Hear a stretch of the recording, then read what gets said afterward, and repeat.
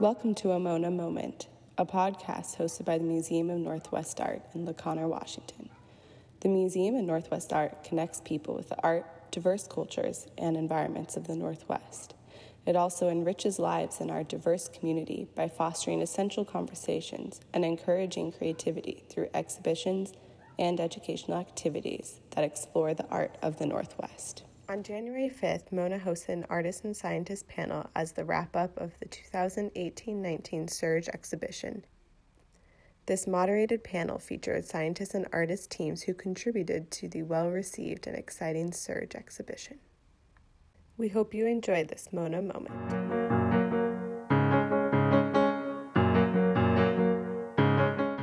Hello, everybody. I just wanted to let you know we're about ready to get started. If you could take your seats, please. It's really great to see everybody here, needless to say.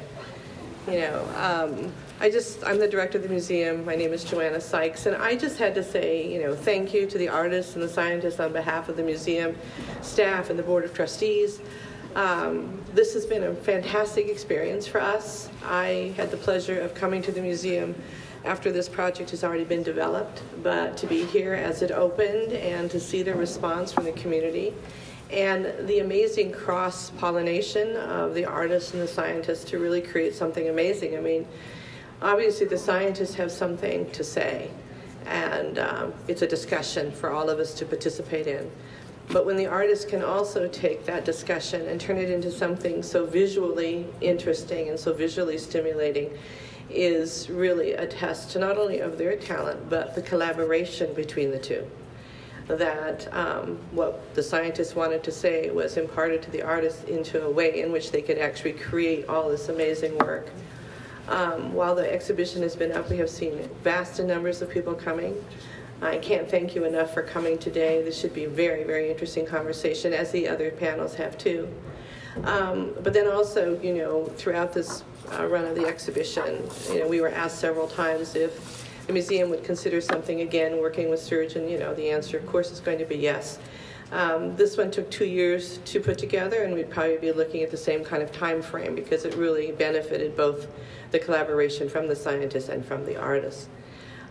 We were also asked if the show was going to travel. Of course we wish this show would travel. But that's the other thing about the time frame. To put a traveling show together takes about 2 or 3 years.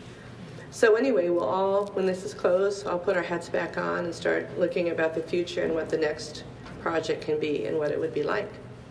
So that's sort of the end of my part, except to let you know that after the talk is done, there is a happy hour reception. It's almost across the street at Sips. We can all tell you how to get there. You can walk there. And they're going to provide appetizers, and then we have a cash bar. And of course, hopefully the panelists and all of the other participants will consider coming too, but you are all welcome to attend. So now I'll turn it over to your two moderators, and we can have an interesting afternoon. Thank you.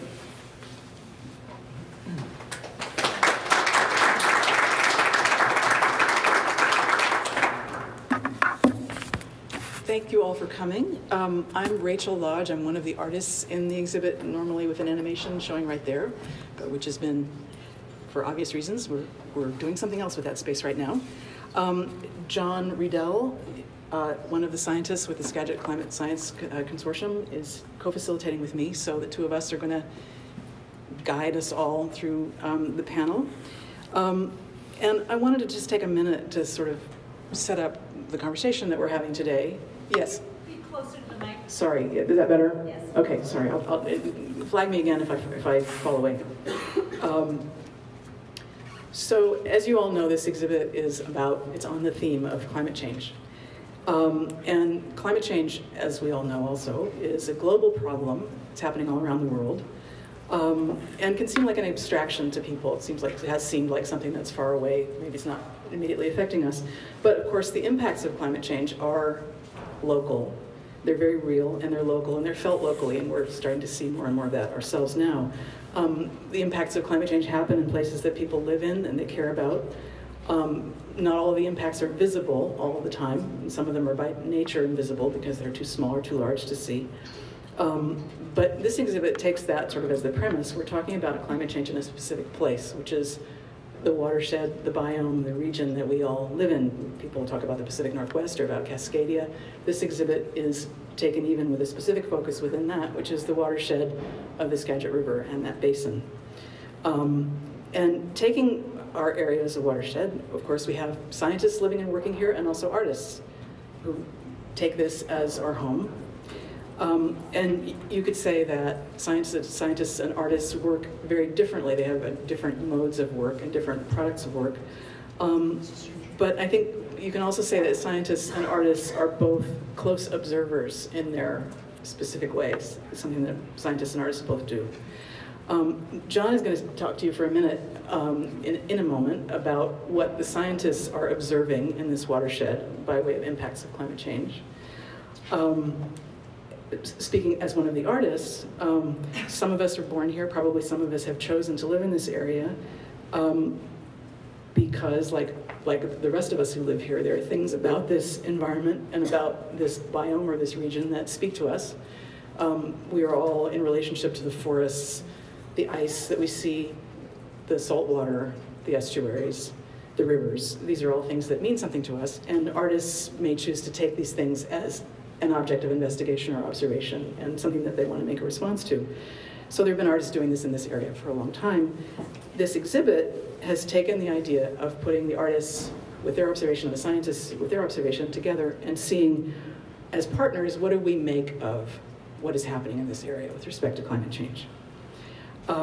So with that, as a short introduction, John is going to talk to you for a couple of minutes about what scientists have been discovering in the watershed, the phenomena that they're learning about. And then I'll take it back for a second just to talk about logistics for a second, and then we'll proceed.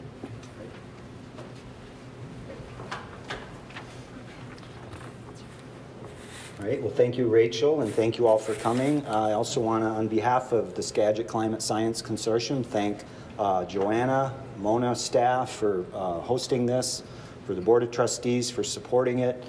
Thanks especially to the public for making it a success, and also to the scientists and artists who worked really hard to make this happen. I am a founding member and the current president of the Skagit Climate Science Consortium. We refer to ourselves often as SC Squared, kind of a geeky acronym, but short and sweet. We're engaged as these 13 scientists in climate change research in Skagit watershed. And the watershed is an appropriate place for us to understand and adapt to climate change because it's a functional unit of the landscape. And very often what we're finding is that some of the impacts of climate change are amplified at the watershed scale. They reinforce each other. And so Skagit is a really important watershed in this part of the world because it's the largest that drains into Puget Sound, hosts all 5 native species of salmon, and has this incredible diversity. But it's also quite vulnerable to climate change, including pathways that are such as sea level rise, ocean acidification, flooding, loss of glacial and snow resources, fire and ecosystem effects. And so a lot of work to do, a lot of understanding for us to build, and a lot of communication for us to do to get this information out to the public. So as a group of scientists, our goals are to collaborate and integrate our research to make it more powerful, more meaningful, more relevant to managers and people who are trying to adapt to climate change. Our second goal is to produce relevant scientific publications, studies, and analyses that are important to the people and the communities in the Skagit watershed. And then third goal is to serve as a conduit to get this information out of the scientific literature to decision makers, to the public. And the SURGE exhibit has been one of our larger and I think more successful efforts to try to communicate some of this to the public and decision makers in sort of a different way. So with that, again, let me thank you for coming today and making SURGE a success. And so now we're going to turn back to Rachel and set the stage for the panelists to make short presentations. Okay, so in a minute here, we're going to be hearing from our panelists.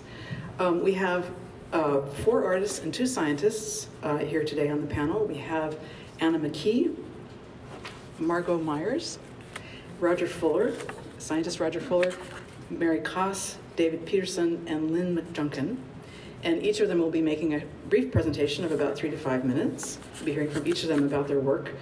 And then John and I are going to pose a couple of questions to the panel about the collaborative process from the artist's point of view and from the scientist's point of view.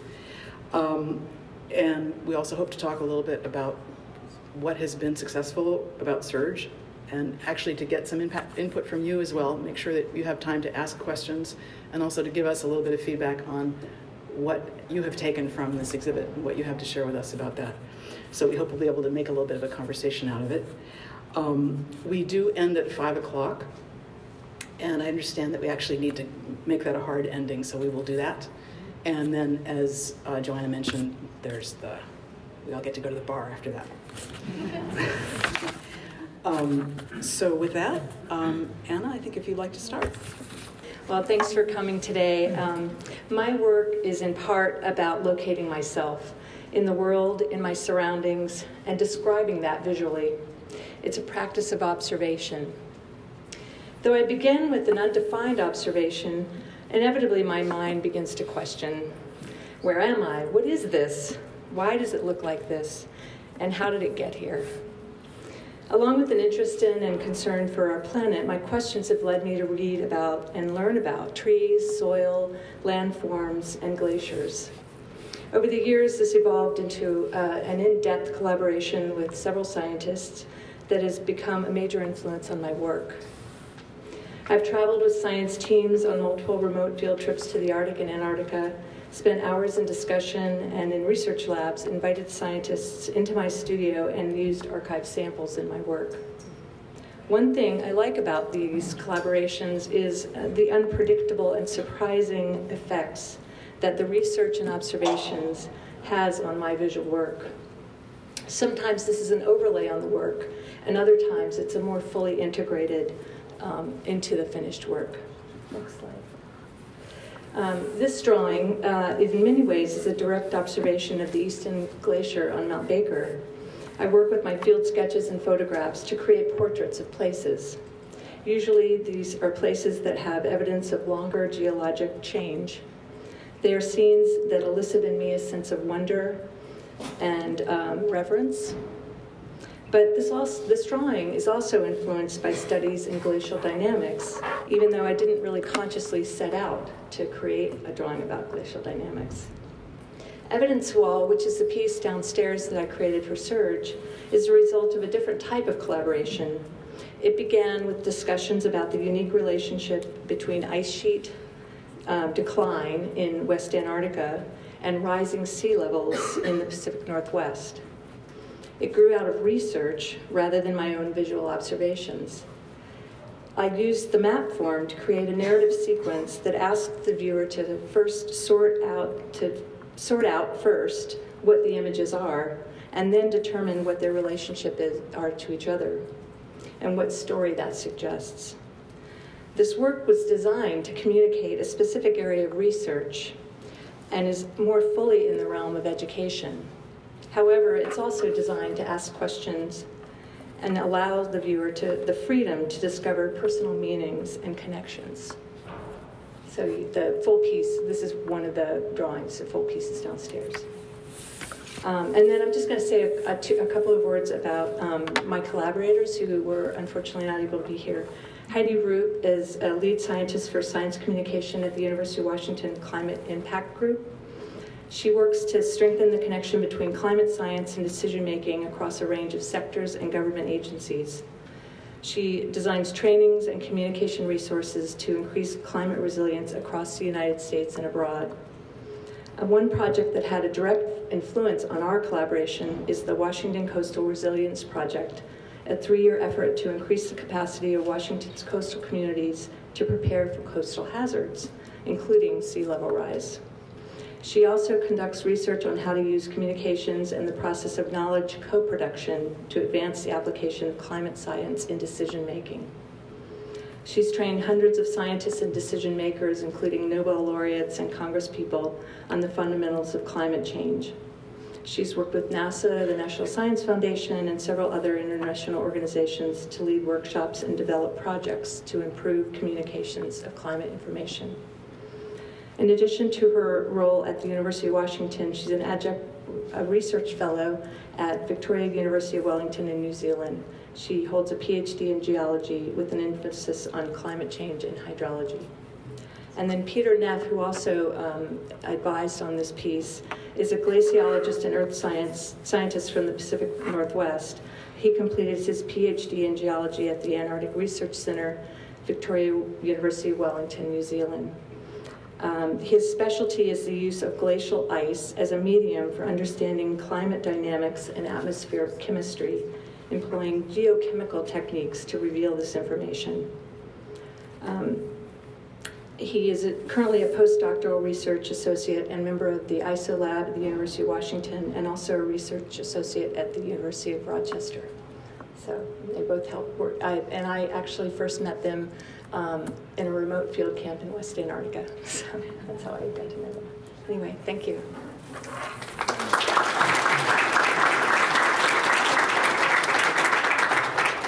Wonderful, and Margot will speak next, and as I think you all figured out, the imagery is over here.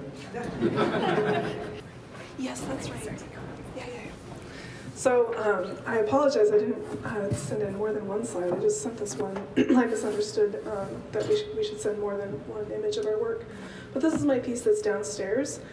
And I'll just speak briefly about other work and my background, and then I'll go into the work that went on to create, that was behind the scenes for this installation. I was born in a remote village in Bristol Bay, Alaska, and was born to a family of people who fish for a living in the summertime. And so being involved in seasonal work that happens annually and that exposes you directly to outdoor elements for my whole lifetime has really influenced my work, and it makes me particularly interested in the issue of climate change.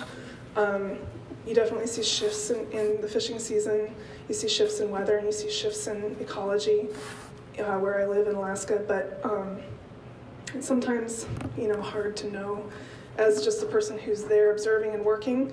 It's hard to really know what the empirical evidence of actual change and patterns is.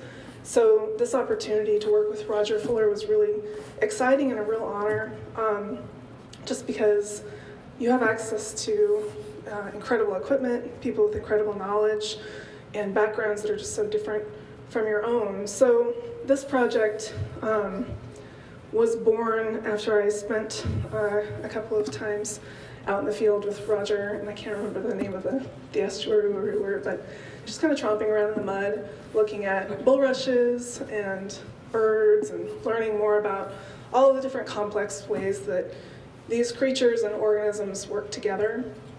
And, we're stomping around on the mud in hip boots, which is a place that's very, very comfortable for me since that's what we do in fish camp. Spend a lot of time in the mud. And Roger mentioned, one of the things that's degrading our wetlands is the fact that, a lot of birds, there's a high population of swans right now in this area because of warming temperatures in the Arctic, which is, interesting to me since I see these birds in the summertime. I see baby sandhill cranes and swans and ducks and all sorts of waterfowl that I know end up migrating elsewhere. But finding out that just a slight temperature change in the Arctic where these birds are reared has created a huge overpopulation here, and those birds all need something to eat. They like to eat the rhizomes of the rushes, which makes it so that the soil can't be held together and the soil becomes sandier and less muddy in our estuaries. And then, Roger mentioned, on the microscopic level, there are these little things called diatoms that kind of act as glue to hold the soil together. And so that's what gave me the idea of, could we look at soil samples and see what this looks like, see what these organisms look like. And I think one of the things that was really exciting to me about working with a scientist is, I think science and arts have this in common, which is great, is this just real love for discovery and real drive to learn new things. And so When I learned also that there's a huge amount of potential research on the science end of things in terms of taxonomy for diatoms, I think that made the project just more exciting. So it was really, like I said, it was a really big honor to be able to look at soil samples with an electron microscope and just see how complex and what kind of otherworldly appearance exists, so far away from what we can actually see and experience in real time. So that's the background here.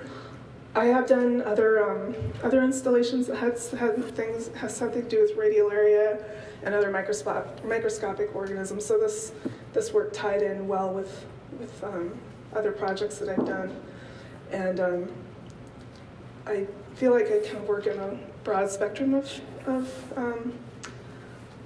work. I work on many different media and on different scales.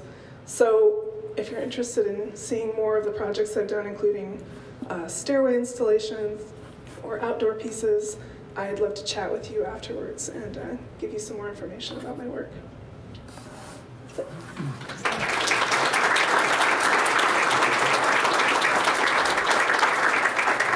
Thank you. Now Roger Fuller.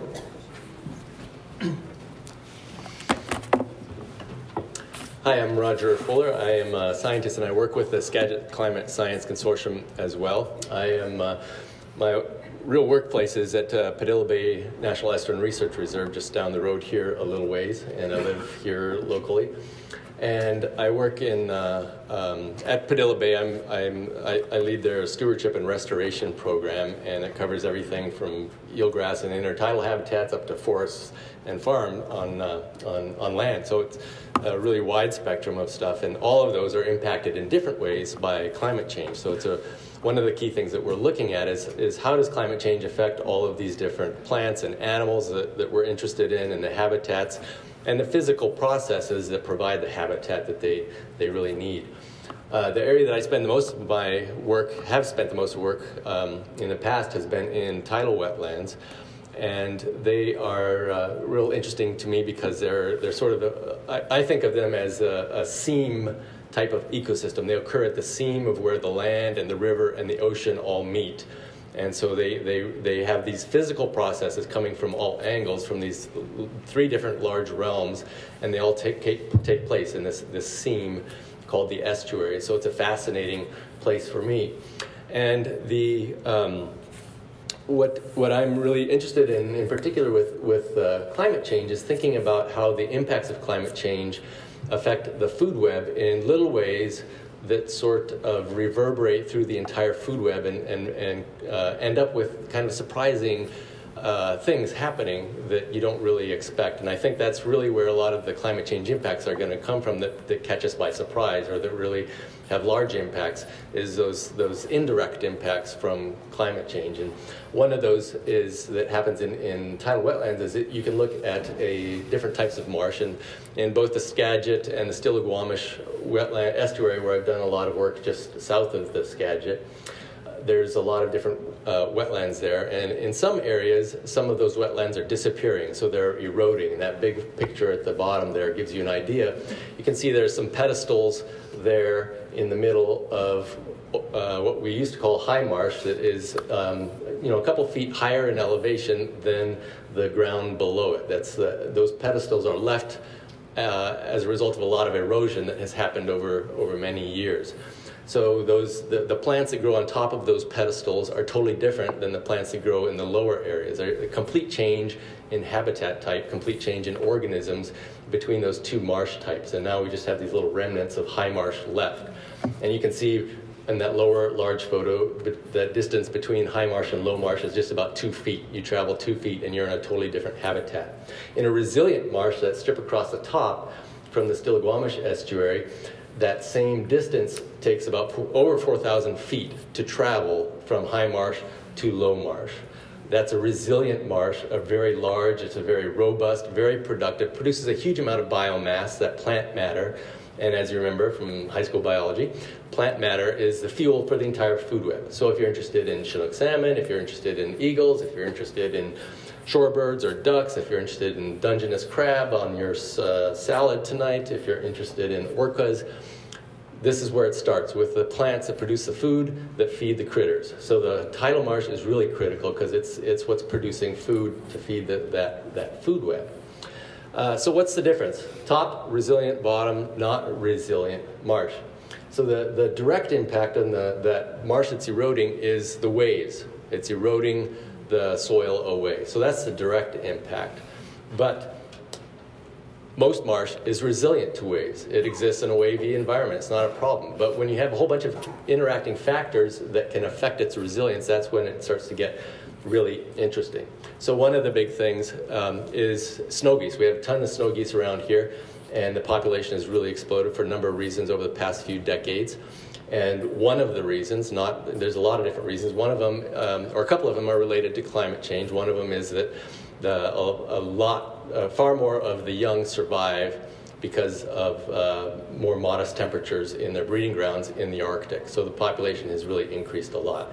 They spend their daytime on farmland. At night, they go to the tidal marsh and dig up the roots. So they disturb the soil. That makes it, and they do it during winter, which is storm season, so that makes it amenable for the soil to be carried away. Other things that happen is soil salinity. So we've observed in the Stillaguamish, where I've been doing a lot of research, changes in soil salinity in the summer, which is the growing season for the plants. Rivers are lower, that means there's less fresh water coming in during the summer growing season. That raises the salinity in the soil because you still have the tide pushing up. In fact, you have sea level rise pushing up even higher. So soil salinity is really affecting things. And then sea level rise is obviously impacting it. You raise the water level a little bit, that really increases the energy of those waves that do the erosion. And then there's things like the microscopic diatoms on the soil that Margot talked about that help to stick the soil particles together and keep them from eroding. And those are affected. You get snow geese in there digging up the soil. That also disrupts the diatom layer. And you have other factors that affect that microscopic biofilm. And so I'm really interested in how all of those little bits and pieces, reduction in predation on snow geese in the Arctic, all end up affecting things down here. So it's a really interesting process, and all of those have links to climate change in one way or another. So thank you.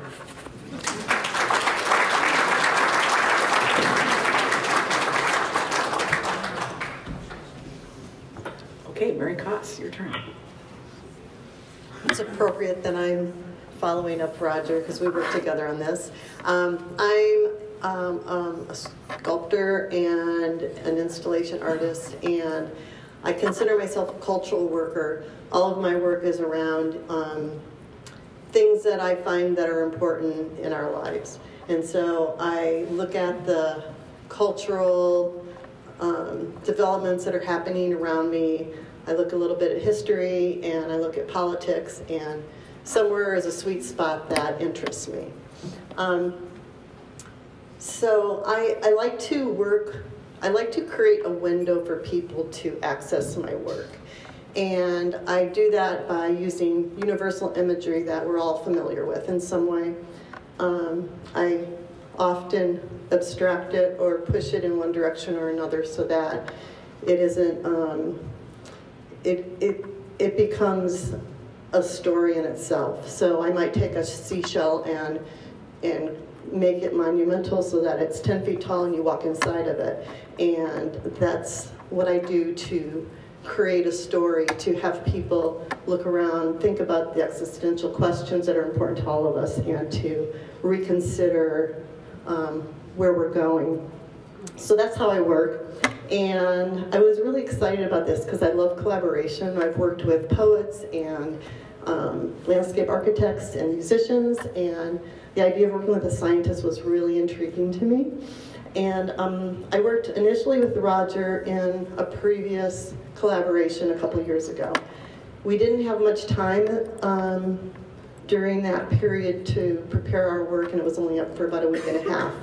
And so the work wasn't as extensive as it is this time, but I look at that work as studies for what I did this time. My introduction to global warming was really through Roger's eyes, and he took me out in the estuary and we walked, and I was really intrigued and compelled by this story about salt, and I saw salt as a beautiful metaphor that I could work with. So I kind of dove into the world of salt and used it in all the work downstairs. My work's in the, there's a room kind of off by itself. And one thing that I found interesting is that the estuary is kind of ground zero for where the freshwater resources and the saltwater are meeting. And the sign that those are meeting, the canary in the coal mine are the barnacles that appear. And so I thought it would be interesting to create kind of a dystopian landscape of bulrush that was being attacked by barnacles, which is basically what my ghost meadow down there is. And I took fine wire and I made 300 pieces of three-sided sedge grass and dipped them in paper pulp, and that's what's down there.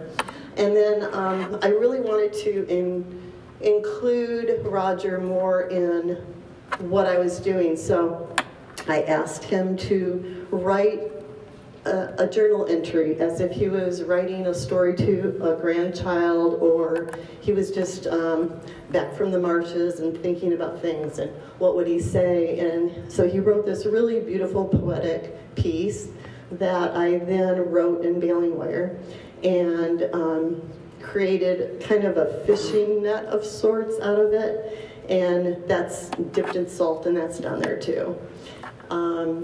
And the other piece I have down there is, I was thinking about this idea of what kind of taking things to extreme, what would happen eventually if we really did lose all of our freshwater resources and everything became saltwater. And so I created kind of an idea of what remains, what would we see way in the future. And so I created kind of a ruins out of salt and cast several things in salt. Yeah, and my time looks like it's up, so. Thank you.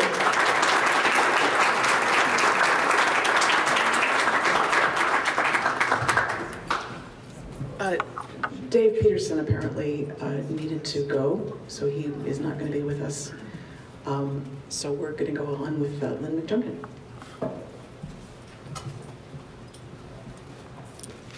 I already know a lot of you from my time earlier this century living in La Conner. I had a glass studio and a gallery in the building next door to the library.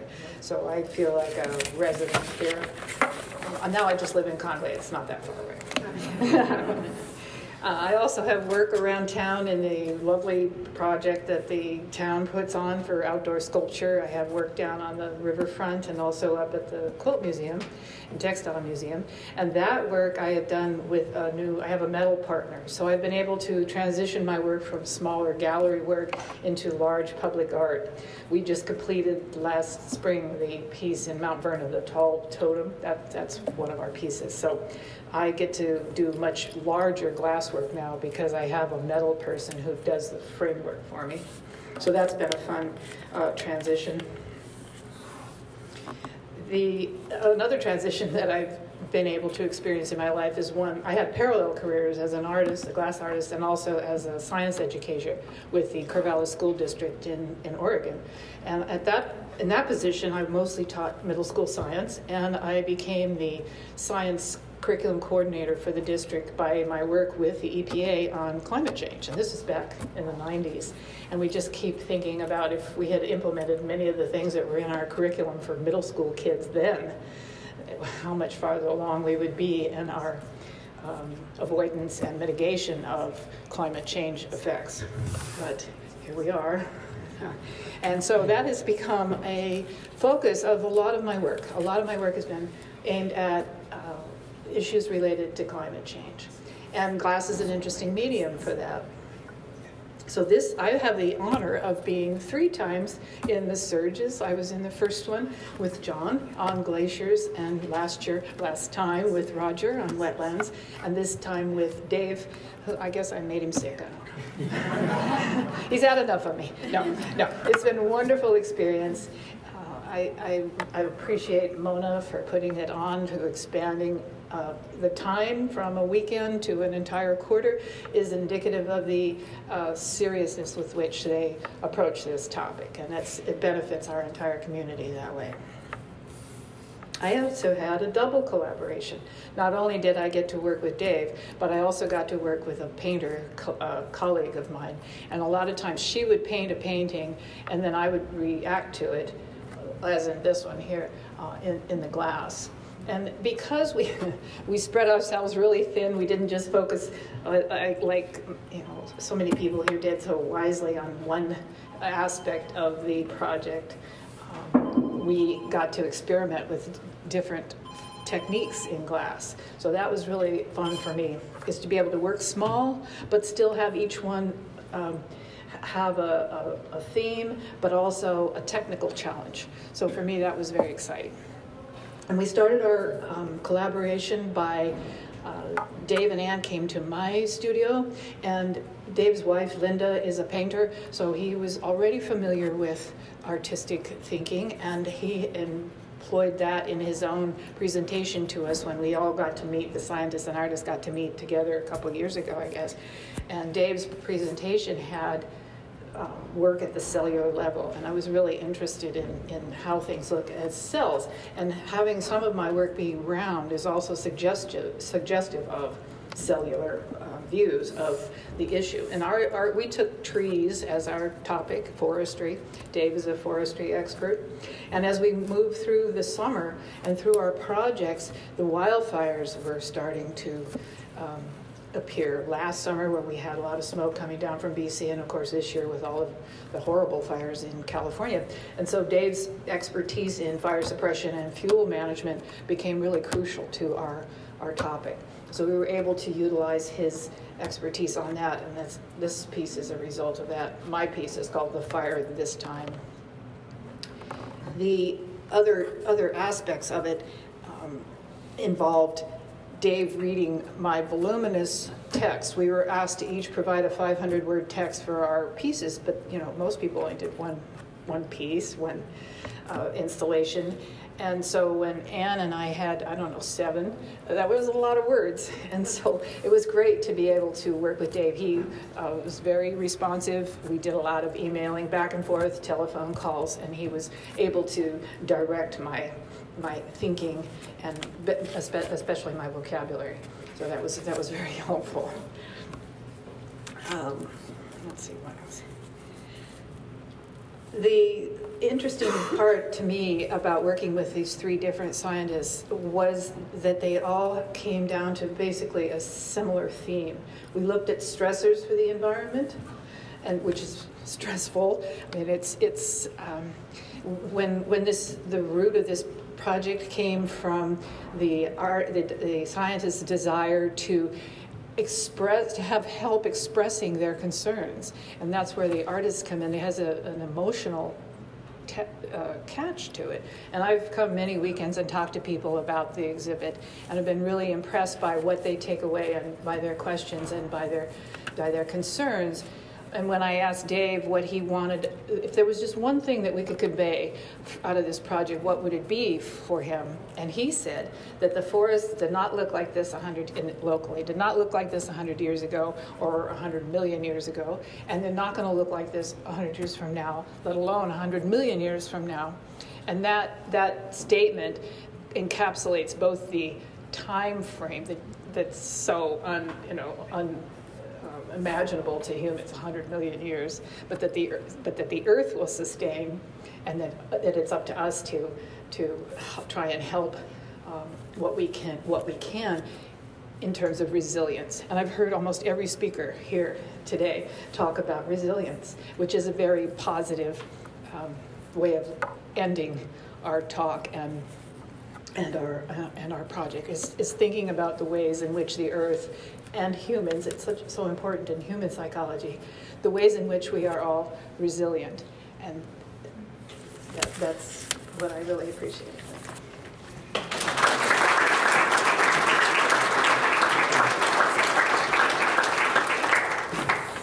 thank you all. That was terrific. Now we're going to start a bit of a conversation. To begin with, among the panelists, with a couple of prompts that we have for you all. And then, as I said, as we go along, we hope to invite you all to jump in as well with questions or comments. And because Dave had to leave, John, who is one of the participating scientists in the exhibit, is going to fill in for him so that we have John and Roger to answer questions that are directed to our scientists. So we made a little adaptation here. So I'll start with a question to the artists, and any of you who would like to respond, feel free. So this question was about, sort of a general question about collaborating with a scientist. And of course, you've all spoken about that already. So maybe to sharpen that question just a little bit, feel free. I know none of you had very much time to speak, but anything you'd like to add about working with scientists on this project? And has working on this project, or how has the working on the project changed your view of climate change, perhaps? Or changed your view of the topic? So that's maybe just a little bit of a refinement on the how has it been collaborating with the scientists, and how did that affect your work on the project? Anyone who'd like to respond? That's for the artists to begin with. Amazing. I think the thing that struck me most about working with Roger was kind of and hearing other scientists present their work at the initial meeting that we had here at Mona, I think last year, before the Surge exhibit started, was kind of a lack of politicization of the topic.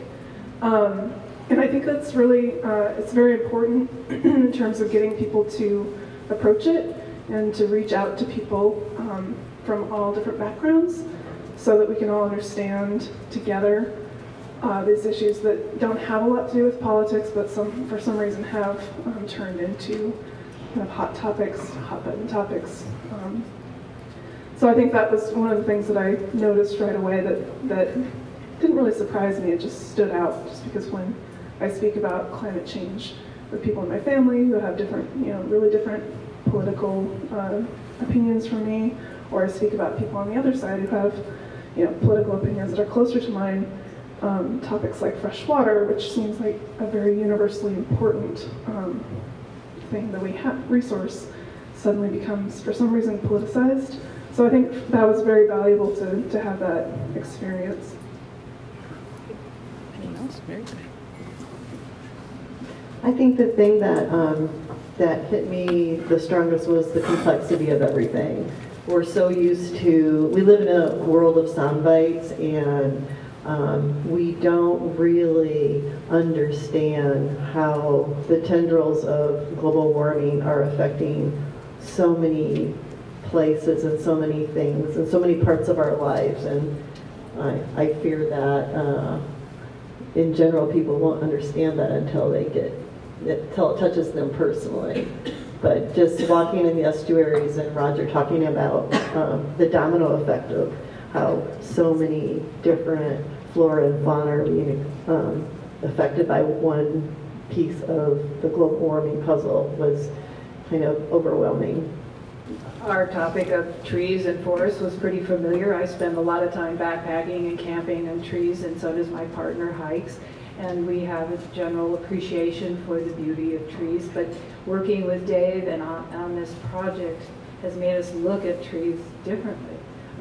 Actually appreciate what they are in terms of the world's lungs, so to speak. That there are a number one defense against climate change, and how simple that is. And yet then you look at issues like what's going on in the rainforest right now with the new Brazilian president. So it helps tie all those concerns together, both in a wonderful sense. I have a piece that I really like. It's called Inhaling Our Beloved Forest, and it refers to a Japanese concept of taking forest baths. They sit and bathe in the spirit of the forest. And so to go from that to these other issues that are so pressing, and to have it all represented by a beautiful tree that probably all of us have in our yards or in the neighborhoods around us. So the symbolism of it was very powerful, particularly as an artist. Well, I've been working with scientists for a long time, and as I've learned more about climate change, I just try not to panic. but it's made me a lot more passionate about my work, I would say. But in this piece particularly, I think I would really, I thought I knew about a lot of the various issues around tides and things, but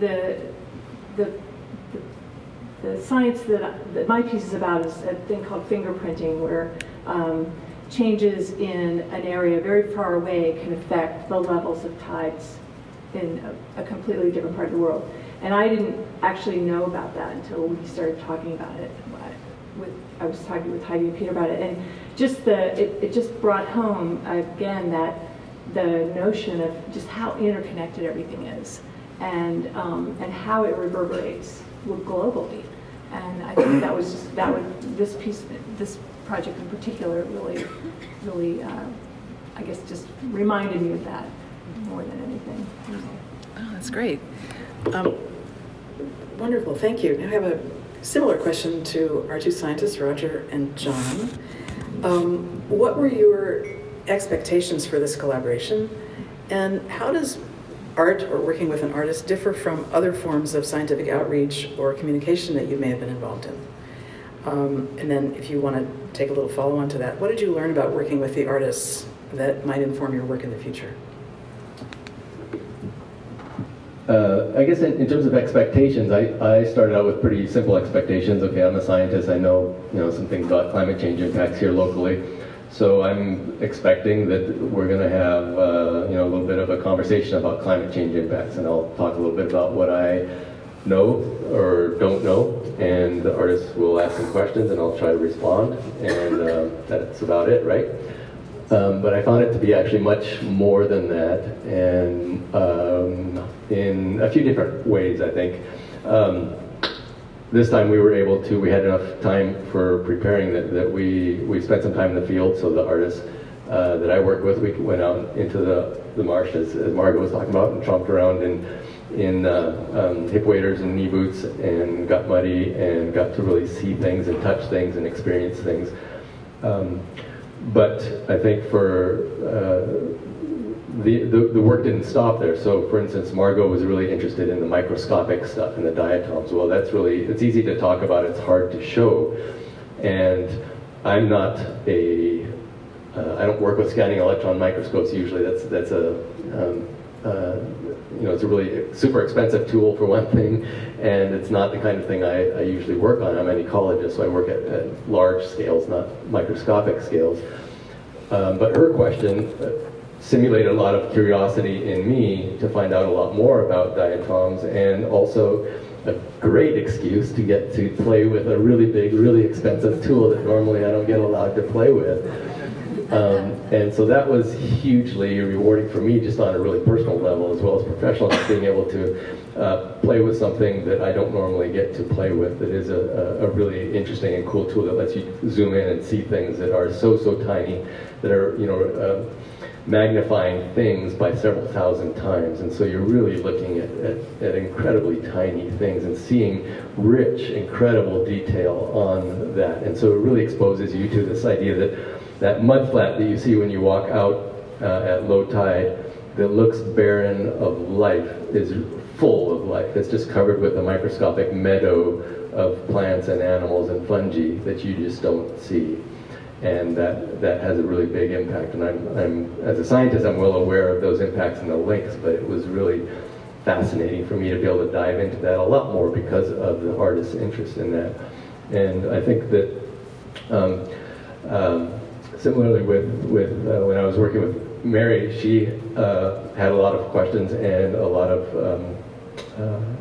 as she mentioned, she pushed me to do some writing of my own, to do some creative writing, which was really a new experience. Sorry, I don't know. And so I think that's one of the things that I take is a different way from science, the science perspective that I'm used to of thinking about the things that I love and responding to them. So I appreciate that.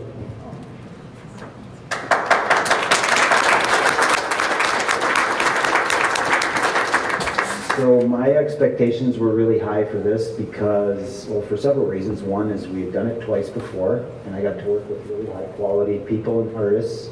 And in this exhibit, our third surge, I got to work with Alice. Maybe you could stand up, and Mary Ashton. And I worked with them on a totally different scale than Roger and the diatom. So I'm a glacial geologist. And so we worked on glacial change in those exhibits.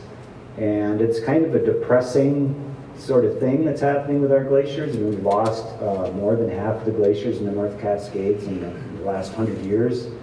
And the pace of loss seems to be accelerating. We're finding that the higher you go in the landscape, there are these positive feedback mechanisms that accelerate the climate warming, so 2 to 3 times the warming in the snow and ice landscapes. And if you look at that on a local scale, that's our glaciers, our high mountains, but it's also true on a global scale at higher latitudes at the poles. So the collaboration was a lot of fun. It was very exciting. And for me, the experience was really powerful because I think anytime we step out of our own muck boots or snow boots, whatever the case may be, and look at our work from a different angle through somebody else's eyes, we learn a little bit about not just our work, but ourselves. And so this kind of collaboration, as Roger said, I think it makes us better scientists. I hope that the artists have also gained some insight about their work through this process. So I'm already looking forward to Surge 4, wherever Joanna is.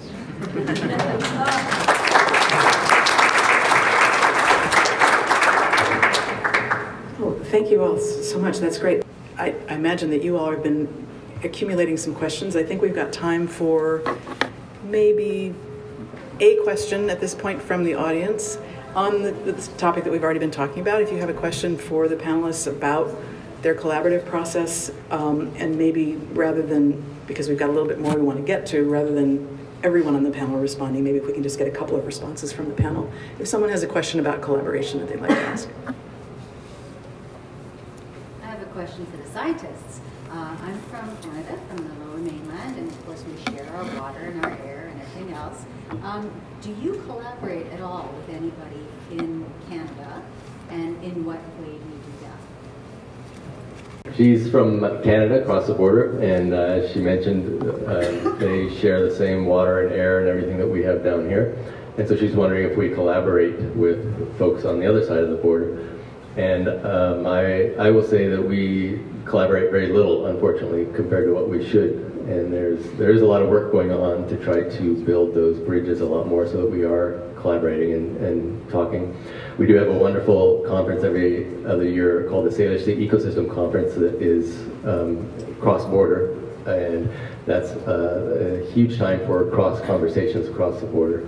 And I've had a number of really good discussions and conversations and exchange of ideas and knowledge and skills that resulted from that. But on a regular basis, I don't do a lot of that, and we need to do much more of that. So in my case, the answer is yes, and in a very big way. My doctorate work was done at Simon Fraser University in Vancouver, and I worked on the glacial history of the Skagit River watershed, which is transnational. So at that level, I worked quite a bit with John Clegg and Brent Ward and some people at Simon Fraser University. But even more, the more recent research on what's happening with our glaciers today, I work with people from other countries all the time. And all of our information that we collect on the status of glaciers goes to a place called the World Glacier Monitoring Service, which is an incredible forum for us to share our work and also to create a picture that isn't just local or regional, but global in extent. And so, I really enjoy all of those types of collaborations, but as Roger said, it's important for us, being on the border with Canada and with these rivers that come from Canada, mostly into the U.S., not exclusively, we have a few that go the other way here. But yeah, the collaboration is pretty extensive, at least in glaciology. Thank you. Great. We'll have more time for you all to have some questions, but I wanted to put out another to our panel here, and then we'll definitely invite much more from you all. This is for all of you, artists and scientists. Have you, in working together with your colleagues, seen any similarities about the creative process in art and science? And wondering what you feel the role of curiosity and imagination is in your work, and also maybe what you've noticed about your partner. And that's for anyone who'd like to respond.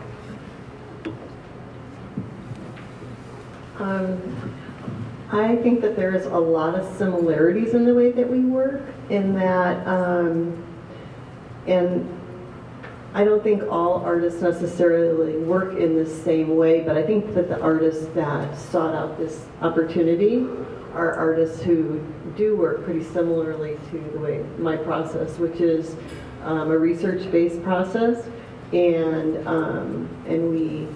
we have questions that we research, and we collect information, and we kind of go through what is a little bit like a scientific process.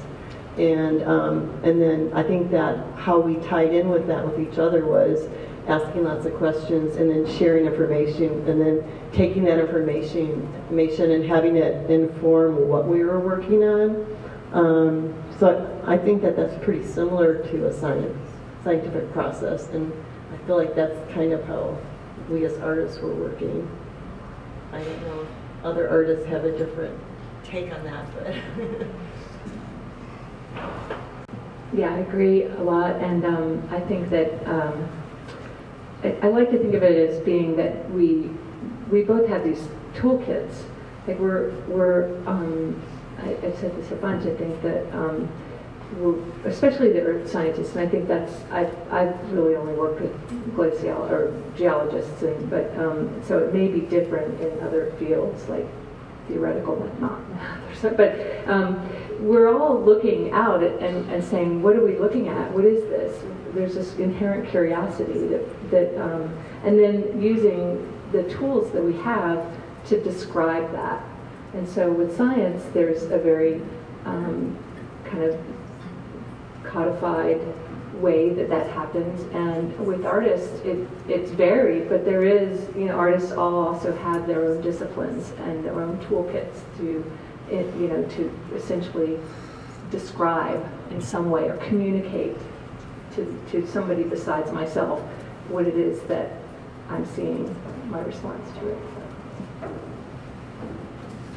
I think that one thing I think is similar, or that I really responded to, is this idea of taxonomy and organization. And I love organization and order, like seeing it all. I'm not always super proficient at it in my own life or my own practice, but I think that desire to understand a system and a process is really something that I connected with. And one of the reasons that I've been interested in plankton for a long time is because of the work of 17th century lithographer Ernest Haeckel, who was an observationist and a printmaker, and I think that the love of observation, and the love of order and understanding what's going on is something that's similar between artists and scientists.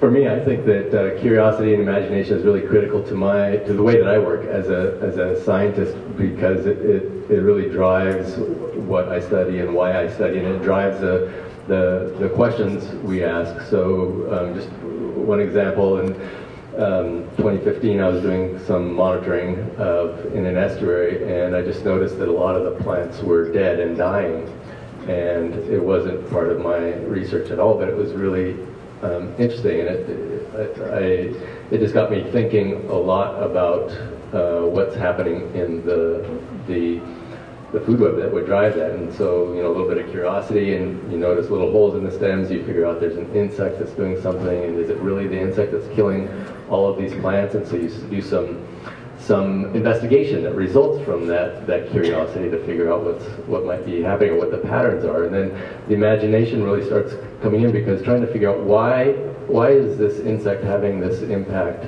this year?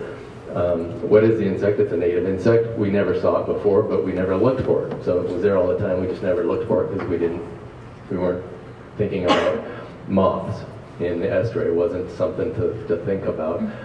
until suddenly they had this really big impact. And so the curiosity part was, what changed? Why is suddenly 50 acres of plants dying and dead in this year? And so you start to use your imagination to think about what are the different pathways. Why would something like this suddenly become an issue in a particular year? And you start thinking about all the different factors that affect a plant's growth and its interaction with the food web, and what might tip part of that food web in one direction or another. And so you start to think about those things, and then you start to test those things because of your curiosity. You test those things that you were thinking about. And in that example, I think it was several different stress sources, one of them being related to climate change, because 2015 was weather-wise, it was remarkable for us in this year, but it was analogous to what we think is going to be average conditions in 2050 or soon thereafter, in the sense that it was fairly warm, and as a result in the winter there was very little snow in the mountains and a lot of rain, and so the water came out. There wasn't much snowpack, so summer river flows were super low. In fact, rivers were record lows from about April through the end of August. As a result, soils were really salty in the tidal marsh because of the low fresh water, and that was another source of stress. It was an additional stress on top of a few others in this particular place that made the plants really vulnerable. And so the whole process is this process of curiosity, imagination, and then investigation. And I really think that's what, from interacting with the artists, that's really the similar process that they follow to create that kind of a work. So I also found that there were a lot of similarities, and I learned that not all scientists have an addled one side of their brain and an active other side, that in fact we're all sort of a mixture. And I find through these surge efforts that really we're all searching for the truth, and artists maybe look at and for the truth in a different way than scientists do. But the fact that we're all looking for the same thing, I think, was a pretty powerful learning experience for me with the surge efforts. I create a lot of failures. I open my kiln frequently and see something that I didn't think I put in there. And so there's this magical thing. Sometimes it's a good thing and sometimes it's not. And that happened a lot in this process. And I hear my colleagues saying something that I saw on a sign in the airport while Dave and I were working. And it said, it had a little girl with a paper airplane that she had created. And it said, imagine, design, build. And that's fine as far as it goes, and I add some more. And for me, it's then you test, and then you often have to revise and repeat the process. And that's really important for me because I have this added factor of a kiln that is like a magic box. You know, it's black, you don't know what's going to happen in there. I have less control over my work, I think, than say, a painter. And I also see that happening in the science world, that their hypotheses are maybe not as accurate as they hoped, or something else came along that changed all the other variables. And so for me, taking it beyond just building something, which is great, when it works, that's great, but I sometimes learn even more, and I hear that from my science colleagues as well, I think, that the revision process and the retesting and the repeating, that it's a generative process, that it's not just a one-time thing. And that, of course, is reassuring in many ways. Great, thank you. Yes, I think we've got about 20 minutes left, and wanted to make sure you all have a chance to get to your questions. So I think the way we'll do this is, we had a question for you all, and so what I'll do is ask you the question. You can either participate by, we'd love to hear your thoughts on this question, or you can also ask us a question, and we'll try to make our way through that for the remaining time. So the question that we would love to hear from you is, what were the most, or some of the most important things that you've taken from this exhibit? And do you think it was successful? Why or why not? We'd love to hear your thoughts on that. And or alternatively, you can ask a question, but we'd love to hear some thoughts on that. Yes, go ahead. For me, as just a regular inhabitant of the Northwest area, I thought that both the art and the science gave you context as to what the inputs are, what's happening in the Skagit Valley environment. And with that, the art also gave me the ability to imagine what it could be in the short and the near-term future, for good or for bad. So I think that really educated me. Thank you. Great, thank you. Other thoughts? Takeaways from the exhibit? Yes, go ahead. I'm Alice Dubiel. I was one of the artists that collaborated, and I collaborated with, this time with John Bickle. One of the things that I found out that was really interesting, John, was in reading one of your essays that you had been impacted early in your career in a way that was very similar to things that happened to me. They weren't the same things, but they caused a lot of changes in the directions that we pursued. And I think that that's something that when you work with other professional people, you don't always know, because people don't always reveal this kind of thing. And that was very, very powerful, because I think it both led us to places that we became stronger because of it. I don't know if everyone could hear that. The comment was just that the artist and John, who worked together, had some similar formative experiences early on that they wouldn't have discovered across their respective professional lives if they had not had the collaboration. Anyone else have anything they want to share about takeaways from the exhibit, thoughts about what worked or what didn't work? Yes? I thought it was interesting to have a focus on the Skagit Valley, just because it impacts, I happen to live outside the Skagit Valley, but one of the things that I kept seeing in the show was that there are large impacts from other parts of the world, and so it's a microcosm, and it makes me wonder what's the thing for next year. I think maybe hold on to that, and we'll see if we can maybe talk about that for a second before we close. Any other comments, feedback that you'd like to give, or questions for the panel? Yes, go ahead. Oh, sorry, back there. Yes, go ahead. Well, I was just going to say, I'm a textile artist, and over the years, as I've gotten older, I've been rethinking not bringing new things into the world, and this exhibit really reinforced that. But I was also curious to ask you back, both the scientists and the artists, if your toolbox, to use your word, or your normal way of thinking about the way you approach your work or the materials changed as a result of this collaboration. Did everyone hear that? It was a question, and help me if I didn't quite get this. Question about whether the artist's toolbox changed as a result of this particular collaboration. Did I get that pretty much? Okay. Yeah, I think as a visual artist, materials are really near and dear to my heart, and so I got a chance to work with actually like Petri dish papers on this one, which was something I didn't think of initially, but as we were looking at samples and I was looking at the paper, the Petri dish paper under the microscope, I was able to see that it had this kind of interesting fiber, and then, Roger said, oh yeah, it's made out of glass, and I thought, oh yeah, so are the little bodies of the diatoms. So I think that just being exposed to other professions, you can see non-traditional art materials turning into art materials. As a sculptor, I struggle with how much waste I create, and I do find myself more and more trying to, there's certain things that if you want to do certain processes, you just have to use certain materials. But I have found myself finding more ways to recycle things as much as possible. And it's something that I continue to work on and be challenged by. It's a significant challenge for a sculptor. Okay. Yes, sir, back there. One of the things that struck me was that sort of intentionally or unintentionally, sort of the projects sort of range in scale from looking at diatoms to looking at these landscape scale problems.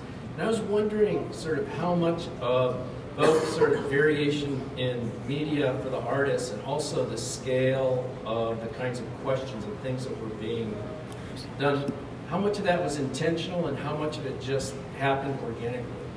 Anybody want to take a crack at that? Go ahead, Roger.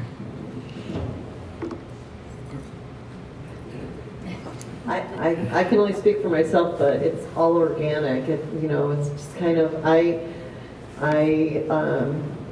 work from ideas, and then I find materials that can tell my story, and I tend to work large, and so I think relating to like a big problem is kind of came to the surface for me. I don't know, but it's a pretty organic process.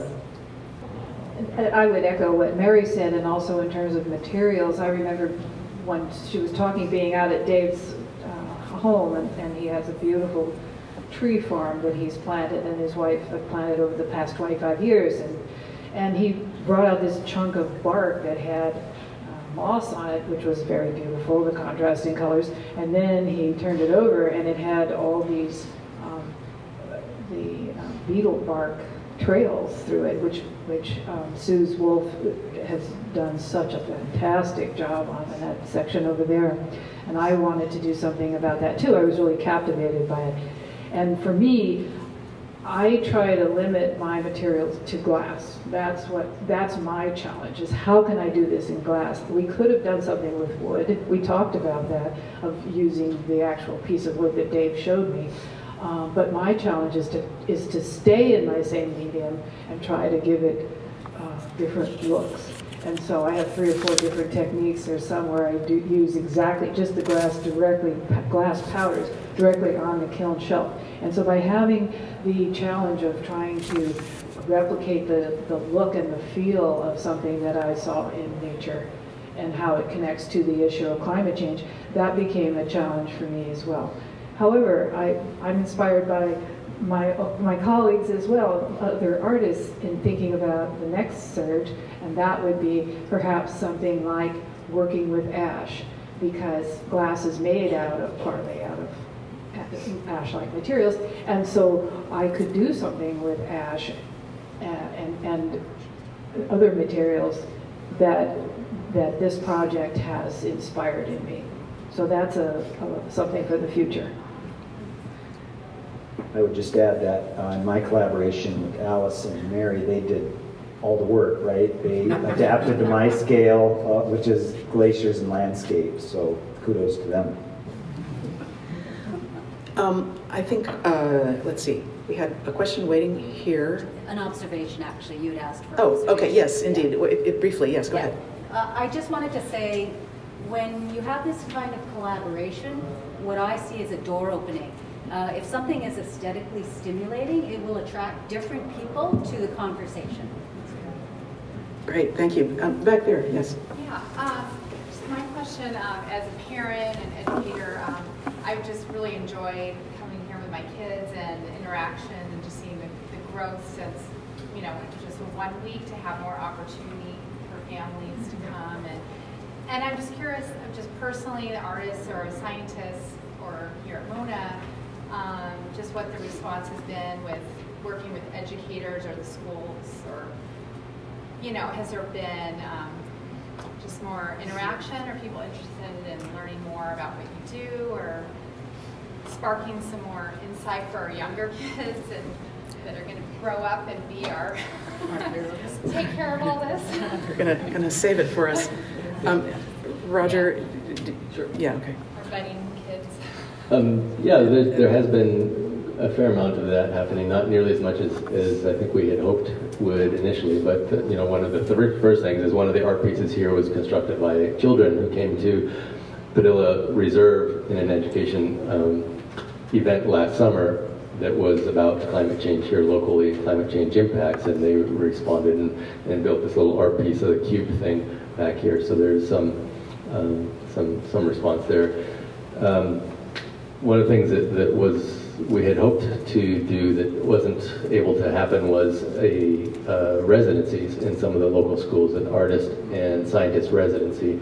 And Margot and I were going to do that at one of the middle schools, and it unfortunately didn't work out. But I would really like to see that built into future surges, is a lot more of that sort of going out into the community and doing things not just here at the museum, but in the broader community as well. And there has been other community. The Transition Fidalgo has done a lot of, does a regular series of talks that are related to climate change, and so there's been a number of community conversations, happening in different places like that. So I think there's been quite a bit of that, and next time I hope there will be a lot more. Yeah, one more question, and then I think we can come back to that topic for future steps to close. So yes, go ahead with your question. This is for the scientists, and my question is, through your observations and studies currently, are there elements of hope and optimism? And could you share those? It's discovered them. The question is, are there elements of hope and optimism from the scientific perspective? I guess one thing that I come back to a lot is that the planet will continue to exist with or without us in one form or another, and ultimately Mother Nature has the last word when it comes to these kinds of things, and so there will be a lot of change happening. There will be a lot of specific species and habitats that get really impacted in a large way. And there will be ones that are impacted positively, that expand their range and that take a bigger role in ecosystems. And so ecosystems will change, and there will be winners and losers, and there will be a lot of, for humans, there will be a lot of pain in that process, I think. But I have that optimism that something will come out the other end that will be different and will be wonderful. And will be a new kind of set of things. So there will be change happening, and it's not all that change is going to be bad. There will be a positive change in some of those things, and so I try to latch onto that a little bit, I guess. So I speak to a lot of grade school, high school groups, and I get that my talks are kind of depressing because I show the pictures of the glaciers the way they used to be and the way they are now. So I've thought a lot about this. And a couple of things that I share with the young folks is, one, this is a global problem. We're not going to just solve this in Skagit watershed or Washington or the United States. And so this is also a global opportunity for us to start to act like we live on the same planet. And there have been a lot of other global issues, but this one is so huge and so far-reaching that the solution is going to take everybody. And the other thing that I relate to the young folks is that this is an opportunity for them to look at careers where they can make a difference. That there's a great need for scientists, for artists, and maybe we could do with a few less MBAs and accountants. So those are two positive things that I take out of this issue. That's great. Thank you, John. We have just a few minutes left, and I think this was a great segue to last thoughts from the panel, and there were questions from the audience. Everyone is interested in what's next. So further thoughts about, from all or any of you, about what should we be doing next by way of this type of collaboration, whether it's SURJ specifically or more broadly?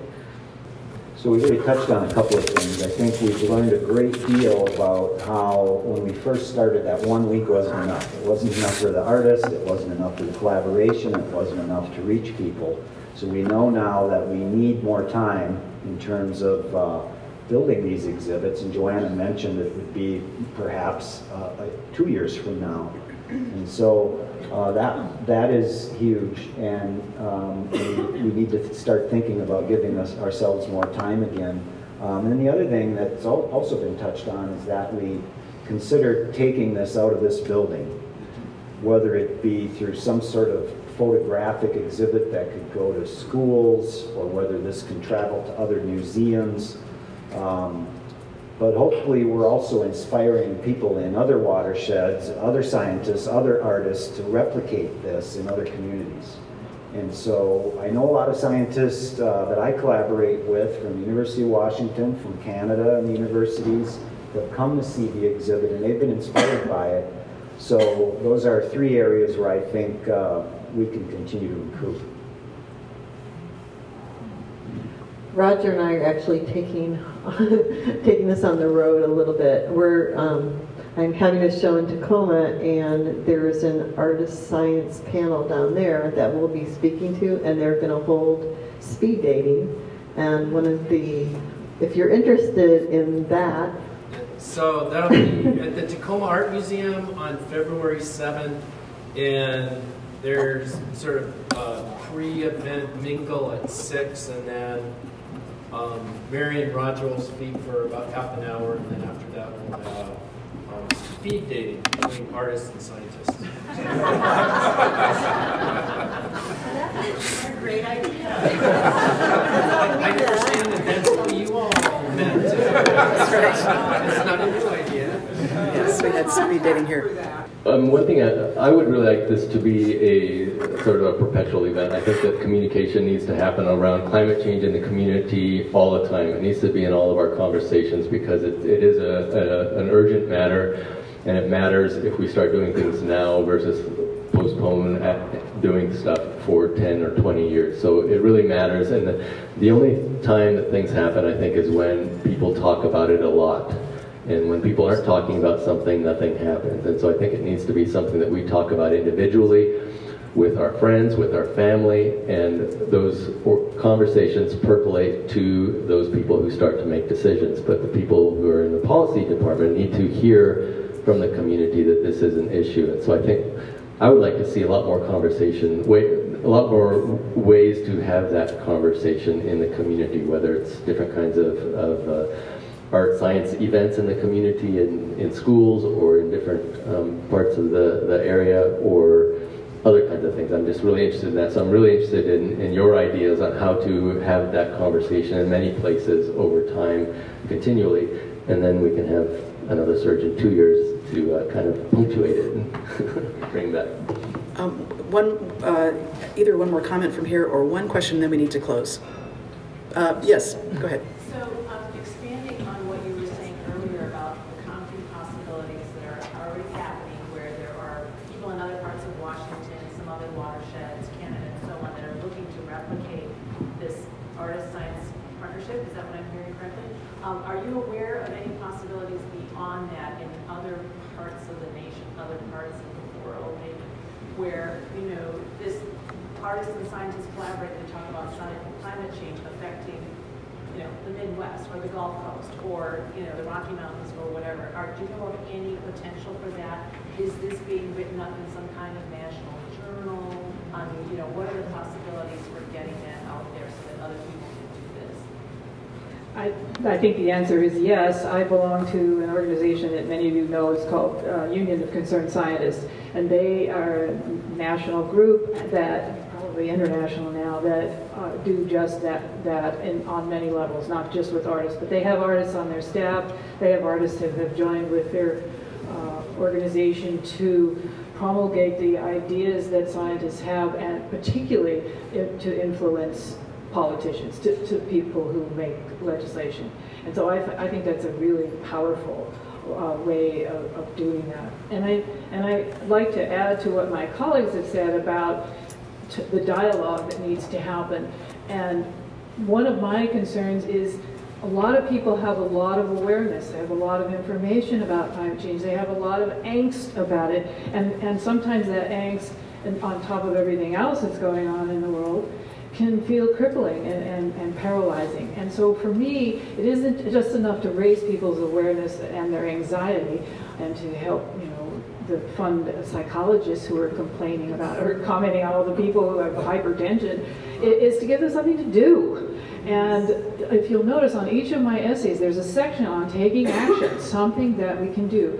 And it's important to recycle, that's important, but what's really important is what someone else mentioned, is influencing our legislators. That's one thing. Influencing refineries, influencing corporations. We can do that. We are not a special interest group, we are the consumer. And so, so giving people information, there's a wonderful book out, it's written by a woman called Mary DeMacher, and she works with Bill McKibben. She started 350.org in Eugene. And she has a book, it's 100 ideas of what you can do. And And she doesn't say you should garden and grow your own food. You should take that time to go talk to your senator. She's really, and it's not just 100 ideas, it's like 500 ideas, because on she's got every section is a page or two. And she does this with her teenagers. I think that's what it's called. It's called The Parent's Guide to Climate Revolution. And one of my favorite books, I read a lot of climate change books, but this is really excellent, because there are things that you can do. If people ask you what you can do, they say, oh, I wish I could do something. She pulls out her little note index cards, and she'll hand them and say, call this person. This is the bill that's up next week. Call them. And that's the kind of thing that I think we can extend to our community, that opportunity.